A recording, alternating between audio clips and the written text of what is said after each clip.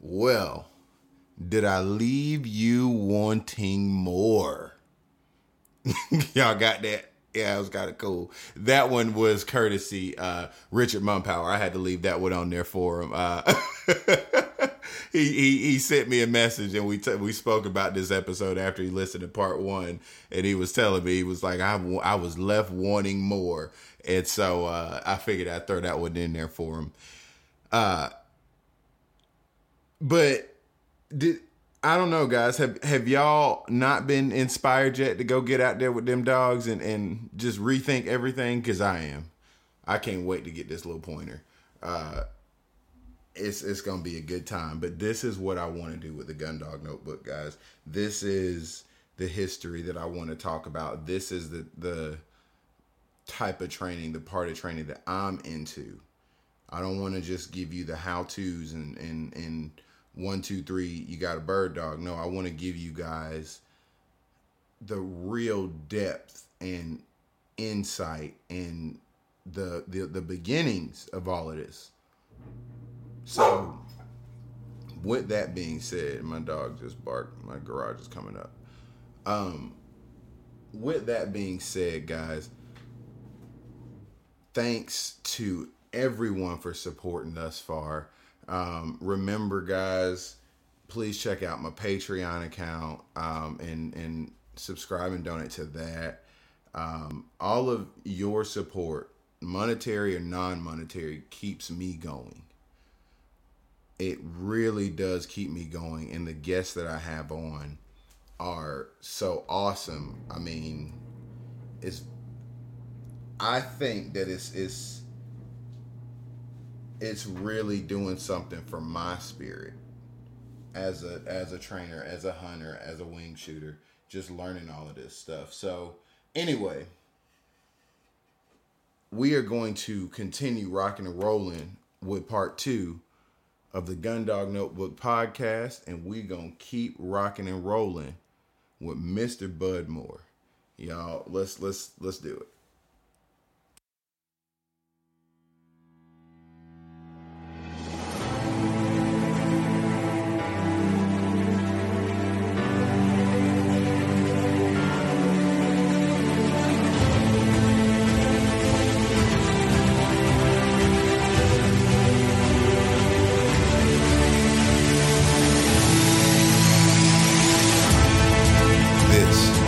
Gun Dog Notebook Podcast, a podcast featuring the stories, trips afield, and legacies that are left following great gun dogs and classy bird dogs.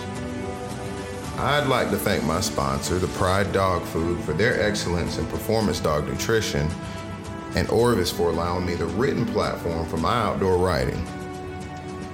I'd also like to thank the other friends and contributors that make this gun dog community such a great thing. Thanks for listening. This is the next episode of the Gun Dog Notebook, hosted by Darrell Smith.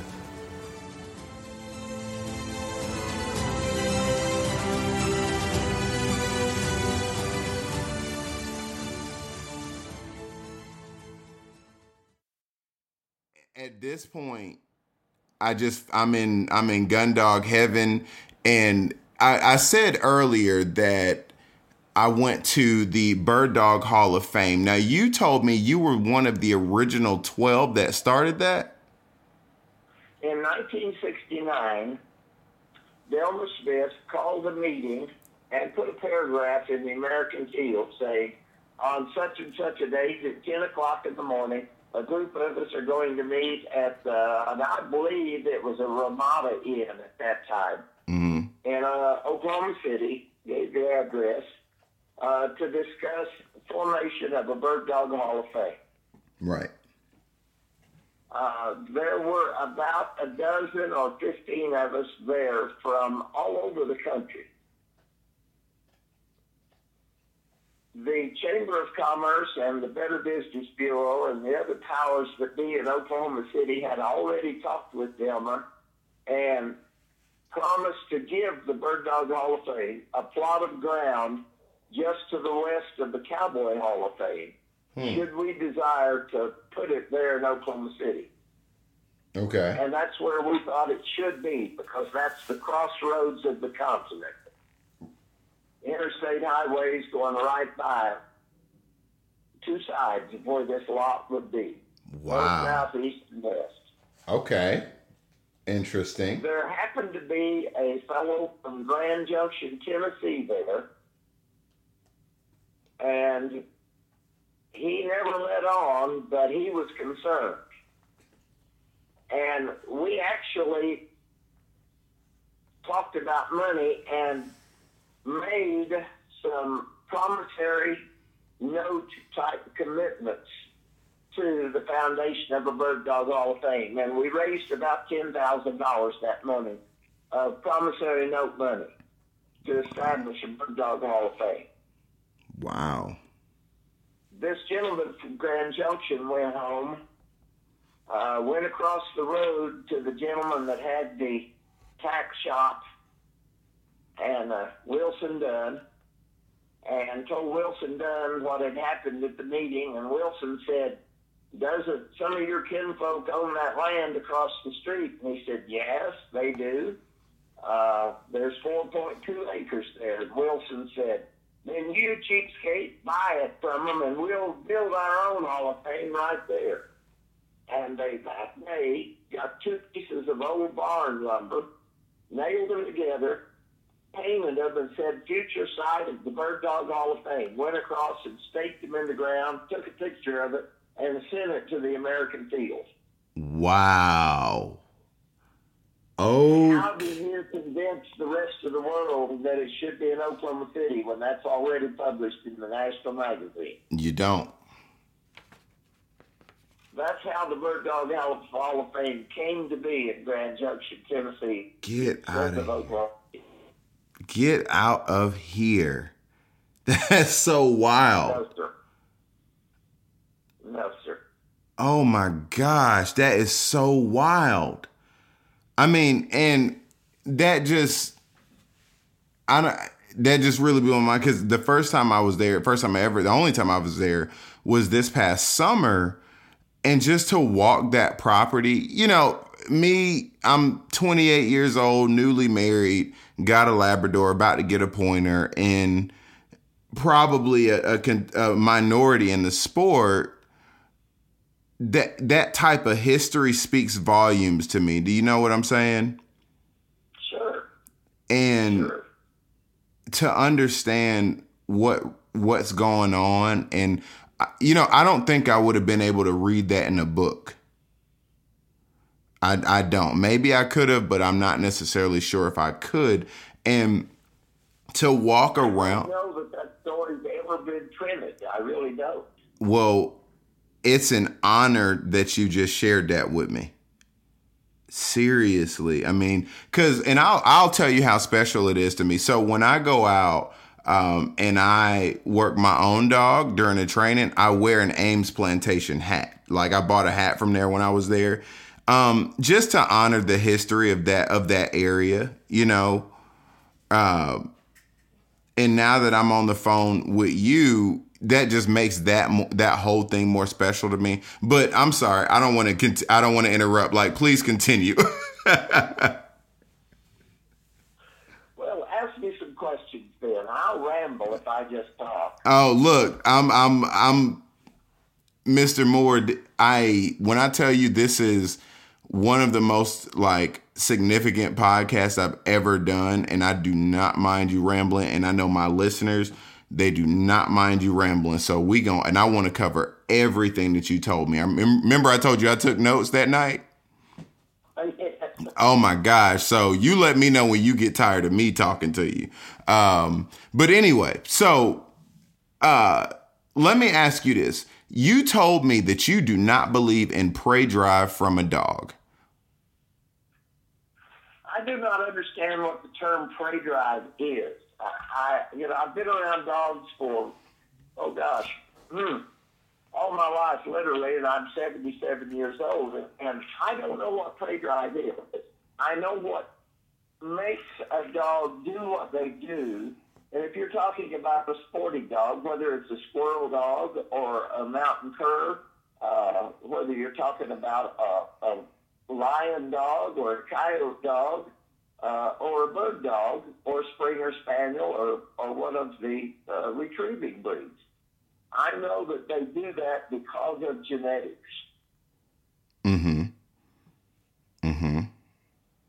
To me, prey drive is a yuppie word, and it's used by people who don't understand good genetics.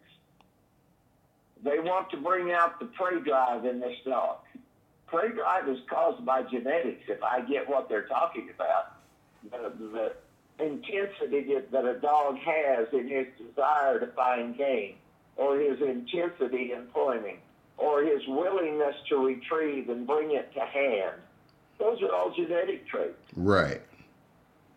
So you're not going to make that genetic trait any stronger by teaching that dog bad habits. I've had people say, oh, you throw birds in front of them and let them chase the birds. And that makes a stronger bird dog out of that puppy. Mm-mm. What it really does is make that puppy hard to break because you've encouraged him to chase. And if you're a bird hunter, you want him to point, flash point, knock, and chase that covey of birds? Nope, I do not. I hope not. I do not. I hope not. I do not. And that's, again, that's why I'm going with this program. I mean, you know, I'm very big on understanding the history of this whole bird dog world, right?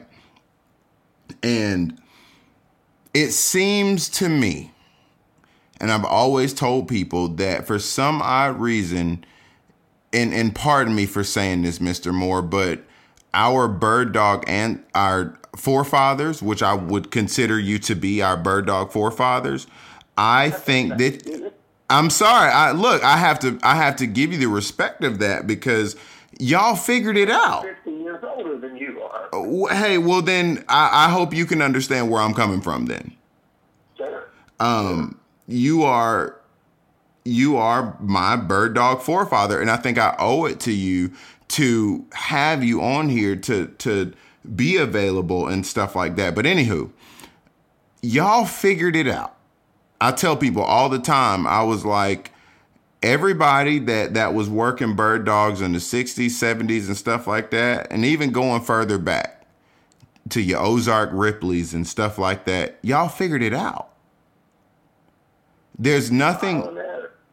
I mean, when I tell you I spent time on the phone with you for, I think probably an hour or so, maybe a little bit more. I can't get this information out of a book, Mr. Moore. You got to talk to the people that know. I always say that you have to talk to the people that know. You can't get it out of a book. And well, maybe you and I need to write a book then. Well, you ask me the right questions, I'll tell you the right answers from my way of thinking, and you write the book. Well, then and people will tell us we're crazy. Good. Let them tell them. I want to be, because I've been doing a lot of outdoor writing. I've told you that, and it would be an honor for me to write a book, and I'm going to declare that on the podcast. It would be an honor for me to write a book on you. Come up to Kansas. I told you I was coming anyway. And we just going to sit and talk. If you don't mind me drinking a little bit of whiskey and writing everything down that you say, you'll have a book made. Well, if you can stand Knob Creek, why, come on. Oh. Did you say Knob Creek? Did you say Knob Creek? I said Knob Creek. I will bring you a couple of bottles. Where the name Knob Creek comes from? Where did it come from? That was the name of the creek that ran behind the house where Abe Lincoln's parents lived when he was born. Oh, my gosh. Are you serious? I did not know that. Well, sir, I told you I was coming up there in the summer, so I will bring you 2 bottles of Knob Creek. How about that? How about that? How about that? There'll be one in the refrigerator. Well, then we'll have 3, and 3 is a good number, so it all works out. That's a holistic number, isn't it? Exactly. Well, Mr. Moore, I'm telling you, and I'm one of them people, I like to talk. So I will come up there to Kansas, and I will talk your head off with that. As long as you let my little puppy come in there, meet him. Meet you. Like, just let my little puppy meet you. Well, we'll do a seminar that weekend when you come, and we'll use your puppy in the seminar. How's that? Let's do it then. And oh my gosh, you're not giving me that honor, are you? Because if so, I'm gonna make it happen. I like to make fun of people, and what better way than to take their puppy away from them and the owner sitting right there and make the puppy give me his loyalty and his eye contact. Well, look, you like to make fun of people, and I like to laugh at myself. So, look, let's do it. Let's do it. All right. So you have my over the phone handshake for that. So just, oh my gosh, I'm having too much fun. So just to continue with the podcast, and I'm going to split this up into multiple parts. I know I'm going to have to. So let me talk about something that's been a controversial topic. The word breaking a dog. Do you understand? Like the word breaking. Sure. What do you think about that? Well, the general populace uses the term to break a dog to mean that you made the dog. Notice I said made the dog steady, going, and chop. Right. Okay, if you go back to the key phrases that every scientist, and I have a master's degree in biology, we ask ourselves where, when, why, and what. Yep. So if you take my way of thinking on this, breaking a dog, I start my puppies the day they're born. I start with them when they're 3 days old with neurologic stimulation. When they're 6 weeks old, they've already been to the pigeon pit. They're walking in front of me, and I'm pushing them with long strides and a big hurried step, making their little legs just churn to stay in front of me. Right. So, to me, and I've got a game plan of step-by-step of teaching that dog to be in front of me.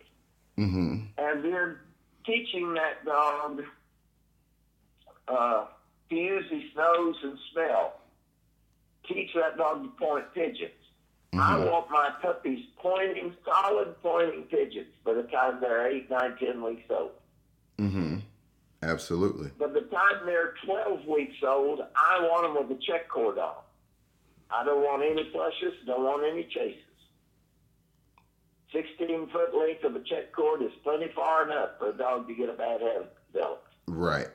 Absolutely. And you don't if you start this puppy at 6 weeks and you stack him up on the barrel and you lift his little head up by stroking between his front legs with 2 fingers, and you've got 2 fingers coming up between his back legs, going up his tail, and you're gently pushing him forward, and he stands still and pushes back on your hand a little bit, you swoop him up off that barrel and tell him what a good boy he is and play with him just a minute. You were there 3, 4, 5, 6 seconds. That was a lesson that puppy will never forget, ever. Right.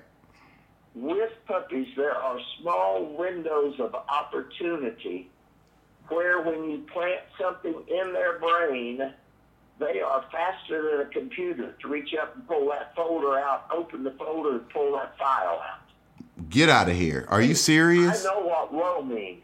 He told me whoa when I was 6 weeks old. Right. And all they did was suck it up, and now it didn't take much. Wow. No. Yeah. Teaching a puppy is like teaching a small child. It's an upside-down pyramid. And the point of that pyramid doesn't allow you much time or involvement to get real involved or teach a lot. You just show them what you want. You communicate with them what you want. When they do it, swoop them up, get them off of there, play with them, praise them, and scientists will tell you the best reward you could give a puppy is soft hands and praise. Yep. Wow. Again, Mr. Moore, you are not going to find it in the word whoa at 6 weeks old. Just By get the them. time they're 4 months old, 16 weeks old, they know what woe means. They know what heal means. Mm-hmm. They know what come. They know how to run in front of you. They know how to find and point birds because you taught them that early on with pigeons. Mm-hmm. So when they are going down an edge and you've got a bird planted there and they swap in to point that bird and you walk around in front of them and you point your hand up at them, palm out or a finger out, and you've been doing that with that puppy since it was 6 weeks old. So you've been doing it for 10 weeks with this puppy. Mm-hmm. That puppy's not done. He knows when you hold that hand out, point that finger at him, it means stand still. Plant all 4 feet, do not move. Right. Right. When you're breaking a dog, what are you teaching that dog to do? Exactly what needs to happen. Plant all 4 feet, do not move, stand still. Right. And that's, but see, I think the It connotation, doesn't matter whether it's a backing dog or a pointing dog. you're breaking them into that thing. But Mr. Moore, I think the word breaking is misunderstood, and you just broke that down. The word, It is because 20 years ago, we did break those dogs. now, We had to take the spirit out of them. now explain to me what you, please, and if you don't mind, explain what that means when you say you had to take the spirit out. I want to be very clear. I understand it. Don't get me wrong. It would take an hour to go back in history, but I'll shorten it by saying this. Mm-hmm. 30 years ago, when we went to Canada with Derby dogs, Mm-hmm. everybody knew that at 10 o'clock in the morning, the old chickens, the grouse up there, go to the mops because they're shade tree areas. They're islands of growth. Right. Buckbrush, wolf willow, poplar, they're trees and brush, and the chickens and the grouse get on the shady side of those things, and you can actually walk up there quiet and hear them. They get rid of body heat by clacking their beak, by opening and shutting their mouth and exhaling. And you can actually hear one of those old grouse clacking, clack, clack, clack, clack, clack, clack, clack, clack, cooling himself off in that shady part of the mop. So when we went up there 30 years ago with our Derby dogs, when we got ready to break a Derby, we'd call everybody that trained within 2 or 3 miles. Mm-hmm. And everybody brought a stick about 1 inch in diameter and 4 feet long. And we'd get on a horse, 4, 5, 6 of us, and we'd turn the dog loose and we'd point him toward that mop. And when he ran any place else, you corralled him with your horse and you thumped him with that stick.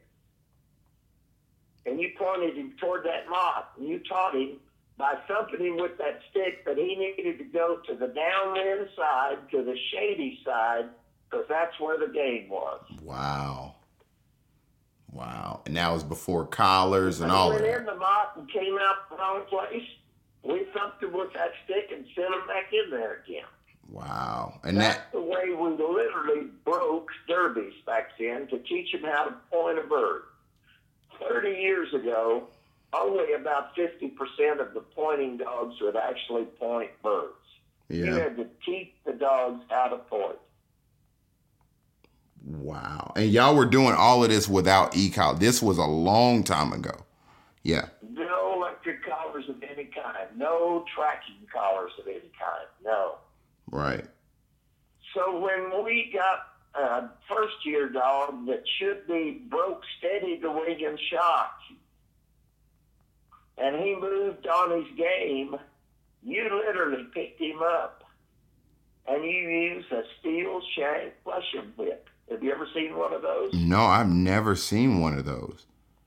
I've got one in my buggy, my side-by-side 4x4. You come up to a seminar, I'll show you one. If you don't mind, I want to see it. Whip, about 3 feet long, 2 pieces of leather, with a big enough hole in the center that there is a piece of spring steel inside of it. Wow. And then there's about 10 or 12 inches of leather poppers on the end of it. Right. And you can wear a dog out with one of those. And we used to wear one of those out every year, literally. You bought them 2 and 3 at a time. because you would wear them out on those dogs down, because dogs were, one, dumb, two, hard-headed, and three, the genetics was not all that good. Okay, so along came Farrell Miller with Miller's Silver Bullet. Mm-hmm. And he turned the pointer world upside down. What? As an amateur, he beat the pros to death. He has over 1,000 championship placements.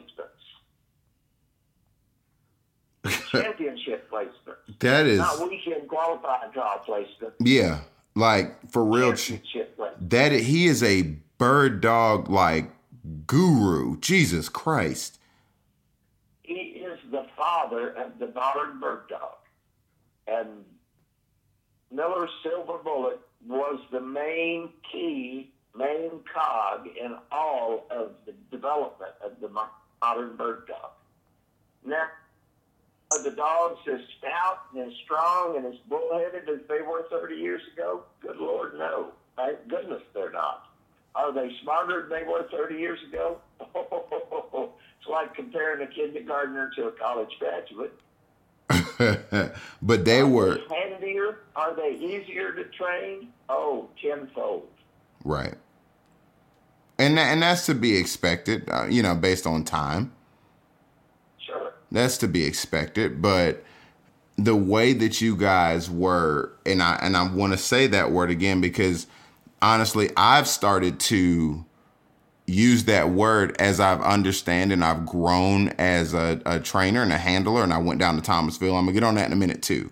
But when I say to people breaking dogs, I want to be very clear about what that means. And you explained it perfectly. Like, I don't want this to be a podcast that we, and Mr. Moore, if you don't mind my French again, I don't want this to be a podcast to sprinkle sugar on shit, if that means anything. Well, the bird dog world has changed, thank goodness, in the last 30 years, and it's way for the better. Right. Way for the better. It is. The average person now can buy a well-bred puppy and have some degree of confidence that the puppy he gets is going to point and it's going to retrieve. Absolutely. And if all he wants is a hunting companion, he's in hog heaven. Right. And it doesn't matter what breed of dog you buy, whether you're talking short hairs, Brittany, wire hairs, Vizslas, pointers, setters. Mm-hmm. Now then, if we're talking about field trial dogs, then we're talking about a horse of another color. Yes, sir. We're talking about draft horses, quarter horses, Arabians, and thoroughbreds. Mm-hmm. Now, what did you ride? Tennessee walking horse. Oh, you smart. Oh, Mr. Miller. I'm sorry. Oh, my gosh. I got Miller and Moore. I want a Tennessee walking horse. I promise you. I told my wife when I turned 33, I'm going to buy her one and myself a Tennessee walking horse. Why are those such good horses, and why do I want one, sir? They're an old man's horse because, number one, they're smarter than the other breeds of horses. Number two, they're gated. Yep. And an old man can sit up there and ride one for 4 or 5 hours and not be in the hospital the next day. Oh my gosh. I don't know what that too. And again, going back to what we were saying earlier, when you look at something and it's really pretty, good genetics.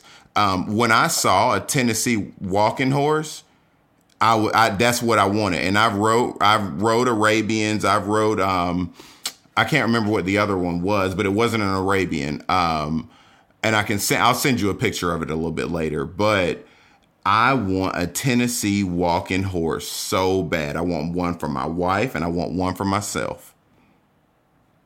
Well, if you get bit by the pointer bug bad, you'll end up living in the country. You'll end up with a big horse trailer. You'll end up with a minimum of 4 horses. Mm-hmm. And you'll have a kennel full of bird dogs, and your wife will be mad at you continually because the bank account is on the verge of being overdrawn. Right.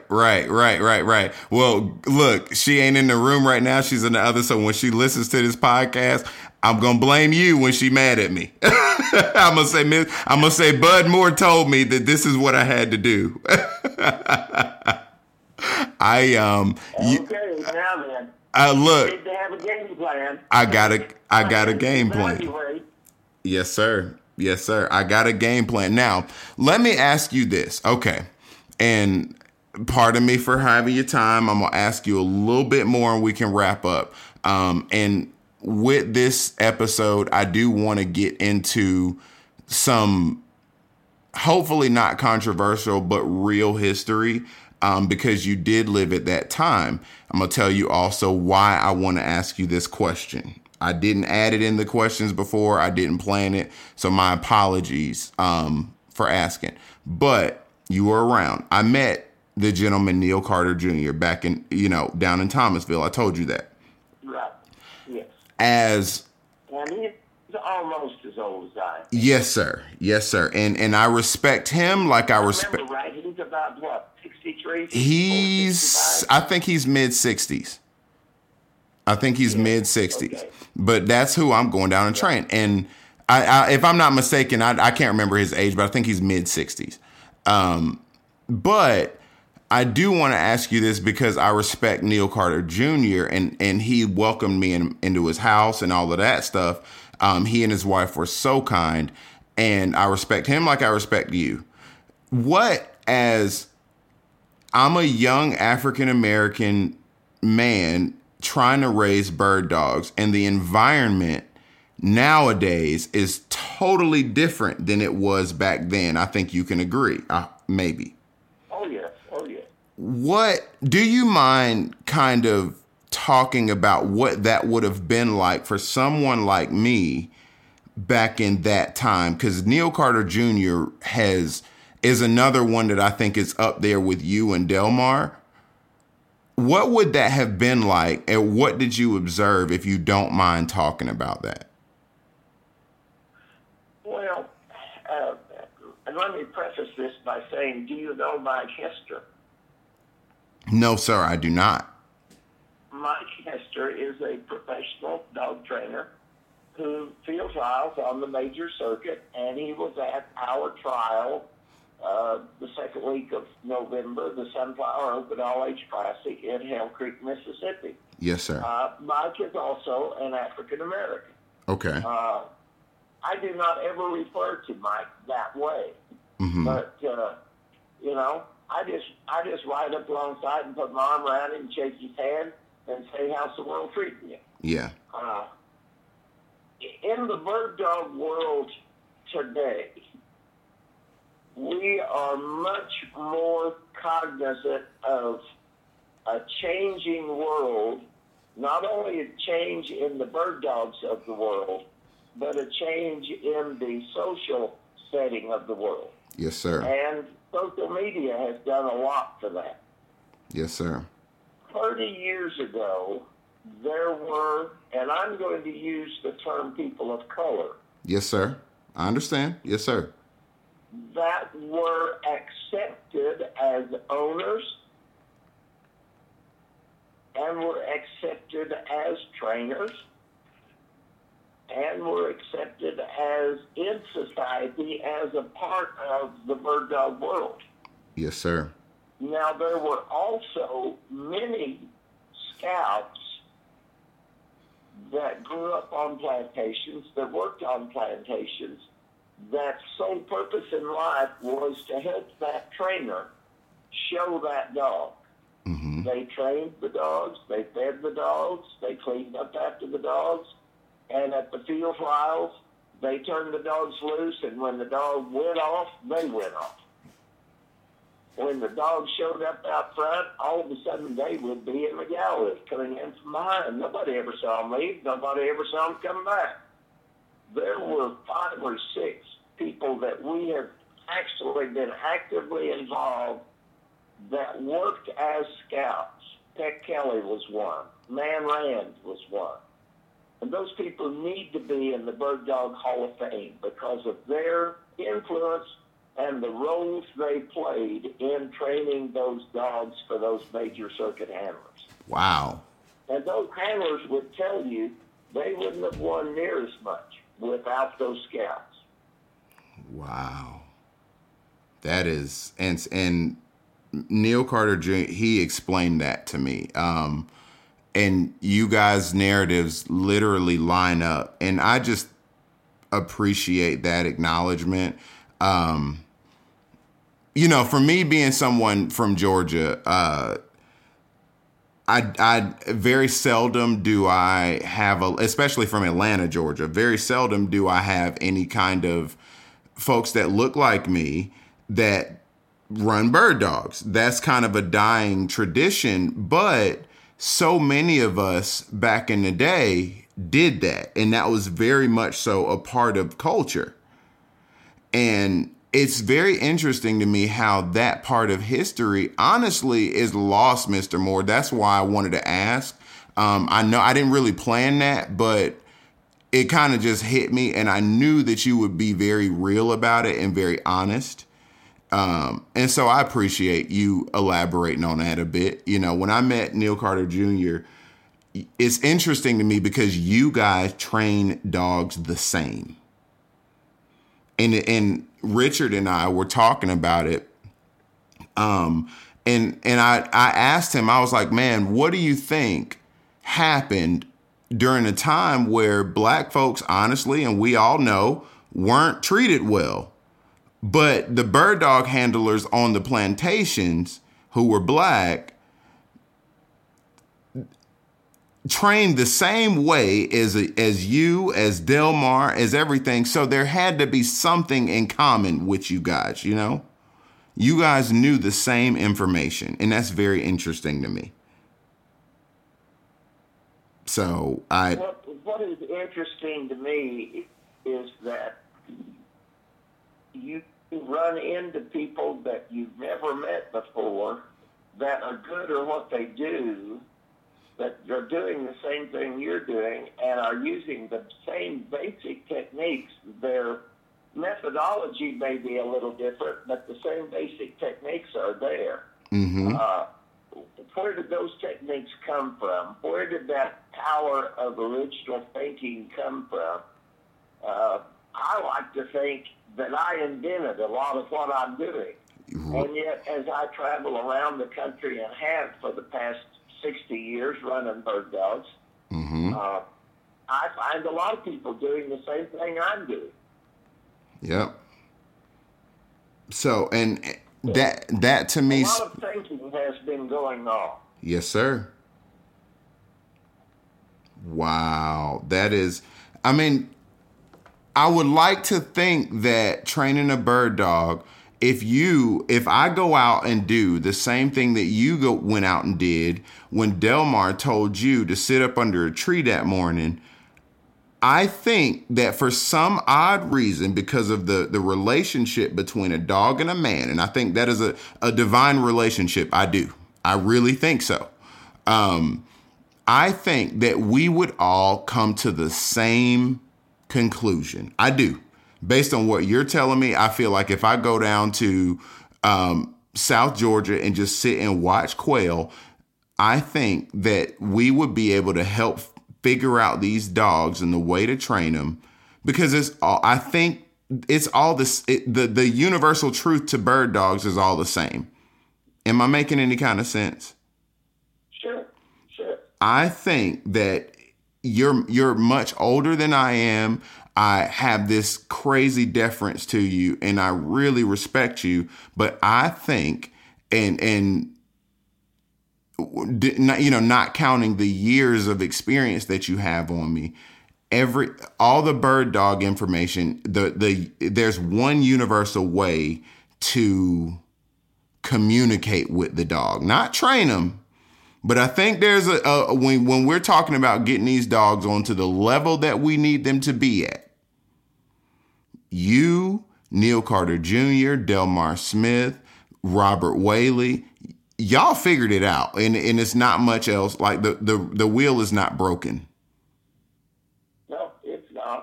The wheel is not broken. And I look on now, and, nowadays, my generation, we've got the internet, we've got YouTube, and everybody can be a bird dog trainer. Okay. Everybody can be a bird dog trainer. If you got a video, a video camera on your phone and, an account with some social media platform, anybody can be a bird dog trainer. And the thing is, when I came into this, because I love pointers. That's why I'm getting one. And I started with a retriever. But to me, it's all the same. All of the guys before 1960 figured it out, and we didn't need no more information. That's my opinion. Y'all had it. Well, we had to change our what we did with our information, though, after the 60s. Mm-hmm. Because Miller Silver Bullet was an 80s dog. Mm-hmm. And actually, I think he was a 90s dog. And he's really the dog. Farrell and Silver Bullet turned the pointer world upside down. Right. Literally. The breeding changed, the training methods changed. And part of it was that we lost so much in the way of habitat and field file ground. Mm-hmm. We used to talk in terms of wanting a prairie all-age dog. And I love a true prairie all-age dog. Yes, sir. One that in front of a good Tennessee walking horse will fade a mile into the country and we search for game. Mm-hmm. Where can you show one of those dogs today? We don't have any field files where you could show one like that outside of Canada. Are you serious? Like, I'm dead serious. And we have no field file grounds where we can show that kind of dog anymore. If they're making a half-mile swing in the Midwest and the Mid-South, they're just almost out of contention. If they're over 700 or 800 yards in piney wood, they are out of contention. Mm-hmm. Mm-hmm. And I think that's my hiccup is there is nowhere to show those type of dogs, and y'all were doing it back then, and the standard was so high. I think there should be somewhere. Mr. Moore, are we getting soft on the dogs? Is that what I'm feeling? And not soft in a pressure way, but what am I feeling? You are feeling nostalgia. Okay. Because you realize that the world that you're living in now is not the world that the bird dog came from. Mm-hmm. And I'm a very, very to be political person. Mm-hmm. I'm a Jeffersonian states rider in my politics. And I long for what I call the good old days. Mm-hmm. But we'll never see those again, and we'll never see the habitat or the large acreages again for the bird dogs. No. So something has to change. We either have to quit the bird dogs, I'm a field dog, or modify what we're doing and still enjoy our love of the sport and the love of the animal. Right. And I think that's what it is. I mean, and all I can do is, as like I said, I got a lot of, I'm not going to consider them odds, but there are a lot of things that I've honestly had a few eyebrows raised when I tell people like, yeah, I'm into bird dogs. And so I'm very big into history and understanding, how we got here and the people that I need to owe it to, and even understanding how African Americans did it back in the day. And, I'm just that type of person. I'm educated. I like to read. And I want to read from my Robert Rourke's and my Ozark Ripley's and my Havila Babcock. I'm that type of person. And even going out and writing a book on you and stuff, to have that opportunity that would mean the world to me, because I just feel like I started this podcast to communicate something that is lost. Maybe that's why I started this podcast, to communicate something that's lost in the bird dog culture. And I haven't been doing it, but 3 years. I got a Labrador. I don't even have a pointer until February, but I still feel something. And even before I got into, hunting dogs, to be honest, and I don't know how many people know this about me, but I was quote unquote training pit bulls, American Staffordshire Terriers. And because it was fun to me. I was, as a child, walking around in the woods and honestly shooting squirrels and working on my aim with a BB gun. I was that type of kid. I wanted to know how things worked, and I wanted to know how things operated. Even though I grew up in the city of Atlanta, which most people may not know, it has a lot of forest area. And when I'm out there with my dog, I sit and look at a lot of this and a lot of that on social media, and much of my platform is built off of that. But I still read these books. I read Delmar's book. I read Whaley's book. I read anything that reminds me of the times before. And I honestly get the same feeling from all the folks that lived in that time. Y'all figured it out.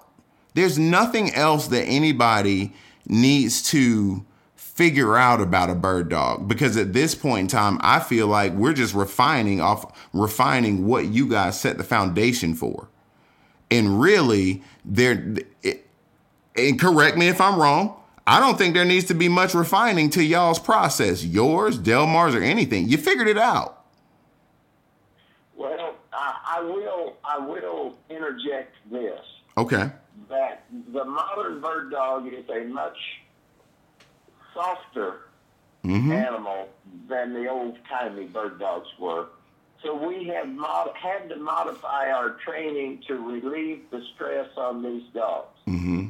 It's much easier to break a dog's spirit today than it was 30 years ago.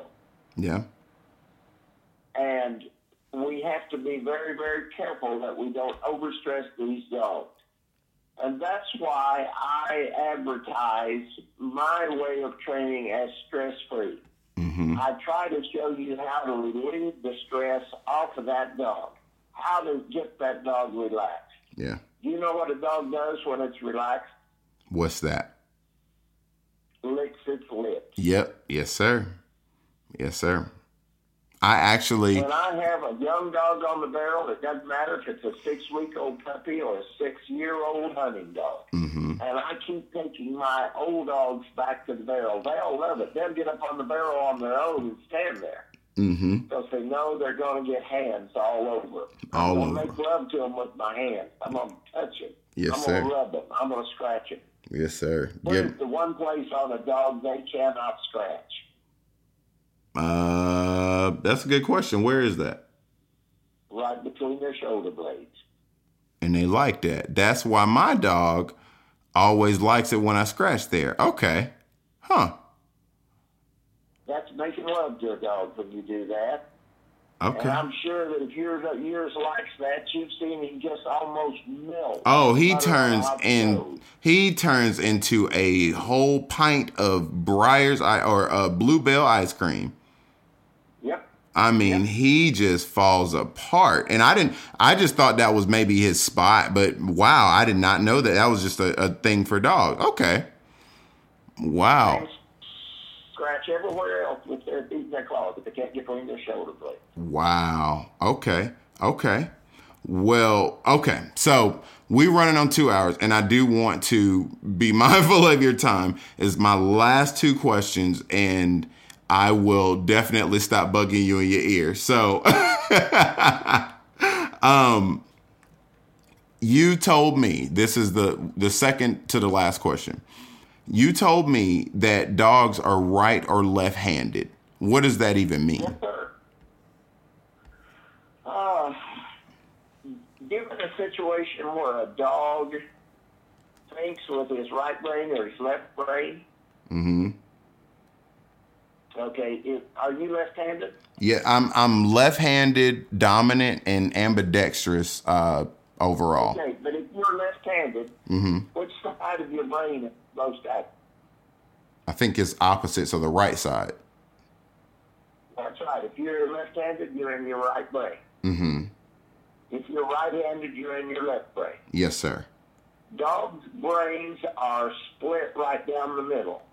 They're not built like ours, but they're split right down the middle. Huh. Now, if a dog is left-handed and he goes over the hill on you, and when you go over the hill, you don't see him anywhere, what direction are you going to turn to go look for him? The right. To the left. I'm sorry, opposite. Yeah, to the left. He's left-handed. Yeah, he's left-handed. He's going to go to the left. 99 times out of 100, he will turn left. Okay. If he's left-handed. Right. If he's right-handed, 99 times out of 100, he will turn right. To the right. Yes, now, sir. why is that important? You have a dog and you put him in an amateur stage, and you came out here to Kansas to run in the Holland Point Run and Gun Derby Classic with your new pointer, and he's a derby. And you didn't bring a scout with you. You're just going to let somebody from the gallery scout him. You're going to tell that scout his name and whether he's right-handed or left-handed. Right. Why is that? Because when he goes over the hill and he's out of sight, that scout knows where to go. Okay, gotcha. Okay, it's piecing itself together now. Now, let's go back to an earlier example I made. Okay. When we were talking about putting an electric collar on a dog. Mm-hmm. And you're out hunting, and a rabbit jumps up, and it's just a puppy, and he's going to chase that rabbit. And he's headed toward a county road, and here comes a milk truck picking up milk from the dairy farm. And the truck's coming from right to left, and your dog is a left-handed dog. Is he going to turn in front of that truck, or is he going to run parallel to that truck? If the milk truck is coming from the left side? Coming from the right, going left. Coming from the right, going left. He's going to turn running away from it if he's left-handed. That's right. Yep. That's right. So yep. How much electricity are you going to use to get his attention with? Less than you would going the opposite direction.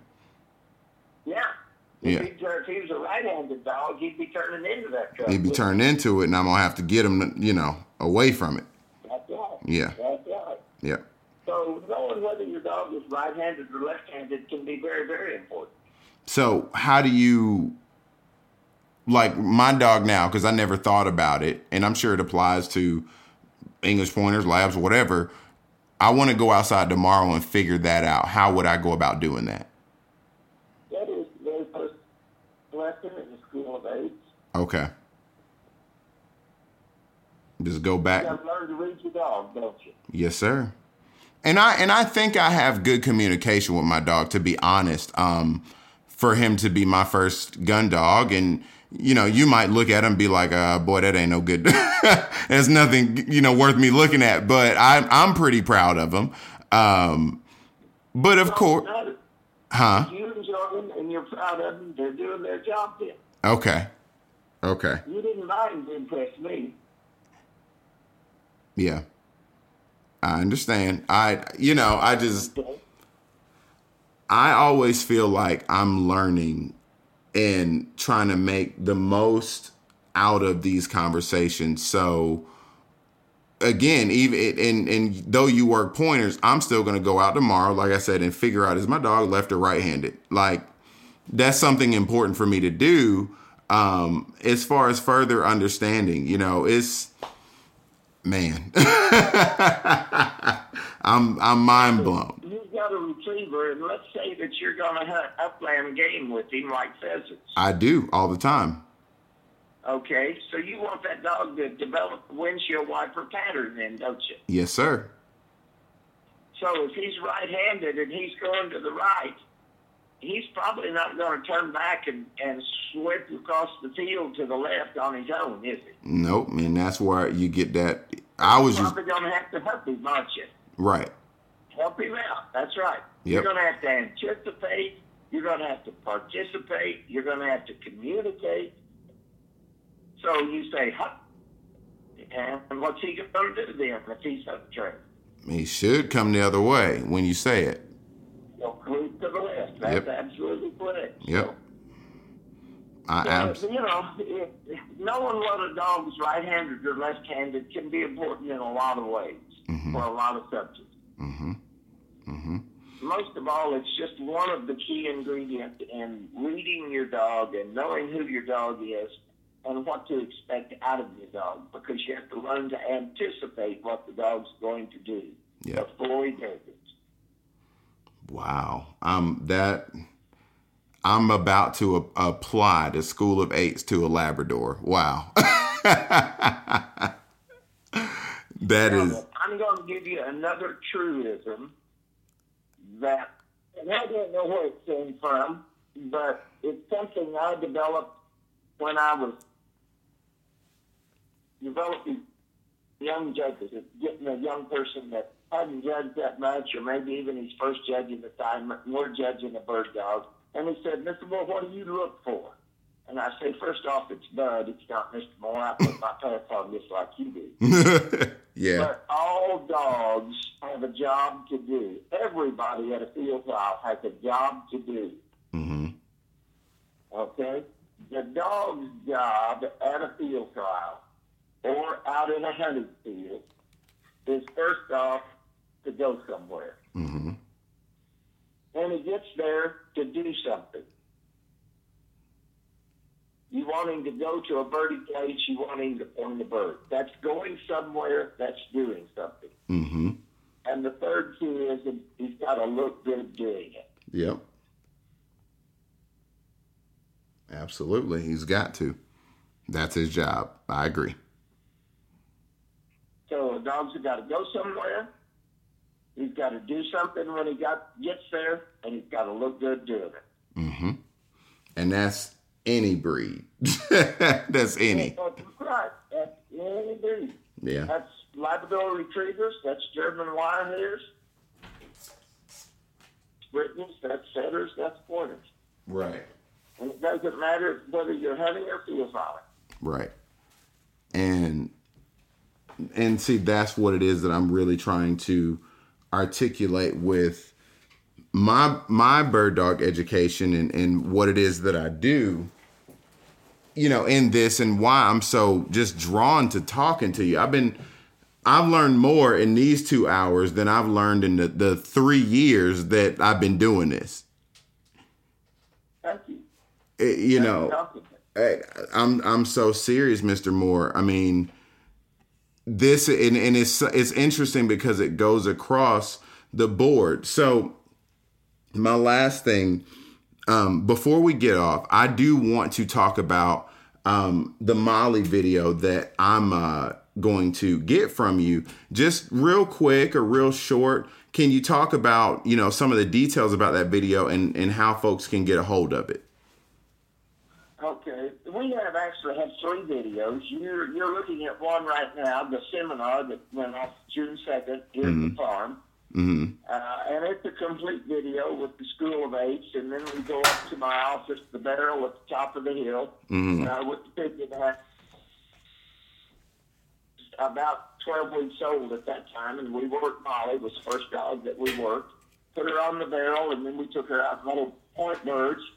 And then we demonstrated the 4-foot short pigeon pole with her finding birds and pointing birds. And we demonstrated the big 10-foot pigeon pole with her pointing birds. And then we did a 7-month-old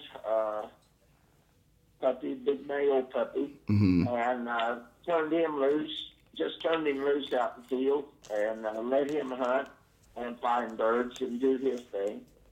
And then I had Ruby, our Derby sensation, and she was a little over a year old at that time, and we worked her. And then we put Gus on the barrel and I finished up the day leaving Gus on the barrel with pigeons on the ground. I believe in having lots of pigeons around when I'm training on the barrel, and I let them walk around on the ground. I've got them in cages up on the barrels, so the dog's got to look up at them all the time. I've got one on the pigeon pole that I can fly in front of the dogs on the barrel. Leaving a lot of birds when I'm doing barrel work. Right. The barrel simply gets the dog's mind ready to go out in the field, find and point birds, and do it right and do it with style. Yep. Now, you like the hooks on the barrel, right? Like on the front and the back? Yes. Yes. My barrel has a bar across the top, and I have diagrams with all of the sizes on my barrel if anybody wants. Any of those, they can contact me, and I'll be glad to send them. Okay. Pictures and diagrams with all the sizing of everything on my barrel set up. Well, I need to get that from you also, so I can start working on building that. Yeah, good. The Molly video that you asked about, we acquired Molly from the same breeder that we got Ruby from. A man by the name of Derek Bonner in Mooresboro, North Carolina. Are bred. Both of them. We got both of them when they were 8 weeks old, and Derek's wife, Debbie, does a tremendous job of raising and starting and stimulating these puppies at an early age. Right. So we got Molly at about 8 weeks, and the first thing we did was take her to the pigeon house and got her where she knew what was in the pigeon house, and she loved to make the pigeons fly in the pigeon house. And so then we started walking her toward the pigeon house, and I'd actually push her. Well, when she recognized what the pigeon house was, she learned to run then instead of walk in front of it. Wow. Because her little short legs would go. And after we got her running to the pigeon house, then we used a body harness and we broke her to lead. After we broke her to lead, then we broke her to stand still. The next thing then was to introduce her to birds, and we started getting her pointing pigeons on the 4-foot pigeon pole, and I started woe breaking her on the barrel when she was about 9 or 10 weeks old. By the time she was 4 months old, we were teaching her woe, stand still on birds, on the pigeon poles out the hay meadow. So we took Molly from an 8-week-old puppy to a 6-month-old puppy, took her step by step to teach her to run in front of us, to find birds, to point birds, to smell birds with their nose, be stylish, find wild birds, be stylish, and whoa. Wow. So then we went to North Dakota and taught her to hunt in North Dakota at tremendous range, at tremendous speed, and find and point wild birds. So we brought her home in September, put her back on the barrel, taught her what whoa meant all over again. Just click bang, and those little minds bring out that folder that's in that file, and, oh, I've done this. I know what this means. And she was 6 months and 1 day old when we put her in the first field top. Wow. Jesus. And she was just a little bitty puppy. Everything was new to her. She hadn't been around crowds. She hadn't been around that many horse trailers, that many horses, that many people. And, of course, she wanted to see it all and gawk at all of it. But she was good enough. They placed her third in the very first trial. That is amazing. That is a talented little dog. Trial, she knew what field island was all about. She blew the front end off of it now. She found fence line with a bowed strip, and she knew what that meant. She knew what to do with it, and she went over the hill. We walked for about 5 minutes with her totally out of sight, and then one of the judges said, 9 o'clock coming at you, bud. And here she came across the front. And at 50 yards, she took her cue from me and found another mode strip and blew out the front door to the front again. Wow. At 25 minutes, we watered her and stood her up. When the judges came over the hill behind us, I hit her with the whistle, and she faded outside to the front. the rest is history. The last 4 field trials we put her in, she just blew the front door off everybody's wheels. She had 4 firsts in a row, bang, bang, bang, bang. So she was 6 for 6 in 6 field trials. So this video then talks about what we did, why we did it, how we did it, what results we were expecting, and when we had a left turn, what did we do about it? For all of those steps, run to the front, find birds, point birds, whoa. Wow. And y'all got that little dog. I mean, 6 months old. Yeah. 6 field trial wins. That speak. I mean, how do you argue with that? Last week we had her down. She blew through the country in front of the side by side. Had 2 bird contacts. The first one she was a puppy on. The second one she jumped when I flushed a bird and fired the gun, but she didn't go anywhere. Wow. So she's well on her way to being, as you asked the question about, broke. Okay? Mm-hmm. All she needs now is polish. Instead of talking about breaking a dog, I'd much rather say polishing the dog. And so the next video we do will be polishing dog. Mm-hmm. Mm-hmm. So we've got 90 minutes now of mine from 8 weeks to 6 months. What we did, why we did it, how we did it, when we did it. Mm-hmm. That's my video. They're $55. That's shipping included. U.S. currency. And I have to put that in there because I've had requests from the Canary Islands, Guam, Iceland. So I always say $55 U.S. Wow. And, it costs $15 to send that tape to the Canary Islands. I can tell you that. But people over there want it, though. And again, we talking about your influence. That says a lot. So that is crazy. That's the power of social media today, and Facebook and Twitter and those things.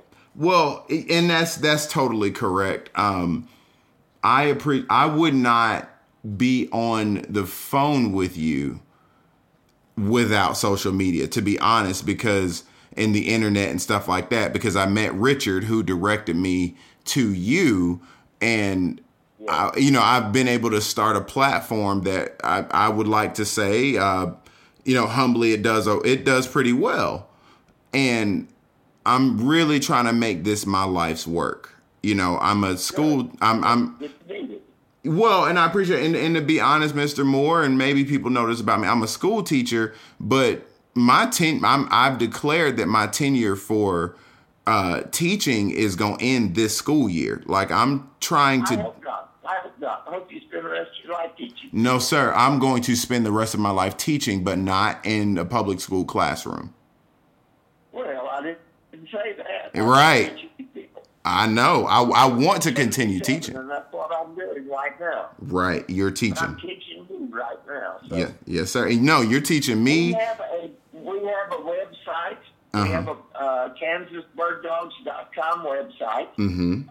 It's all one word and it's small case. Kansas Bird Dogs, all one word, smallcase.com. Mm-hmm. And then we do have a Facebook page. You can look at me on Facebook. It's Bud Moore, BUTMOORE. Mm-hmm. And you have my phone number, and if somebody contacts you and just desperately needs advice, feel free to give them my phone number. Yes, sir. I will do. I'll post all of that stuff in the show notes. Well, Mr. Moore, as we conclude, I can't say thank you but 1,000,000 times over. Well, thank you. It's been my privilege. Yes, sir. Yes, sir. All right, guys. Well, this is the Gun Dog Notebook podcast. I don't know if your mind was blown, but mine's definitely was. Take all of that in, and we will catch you next week for another episode, guys. See you later.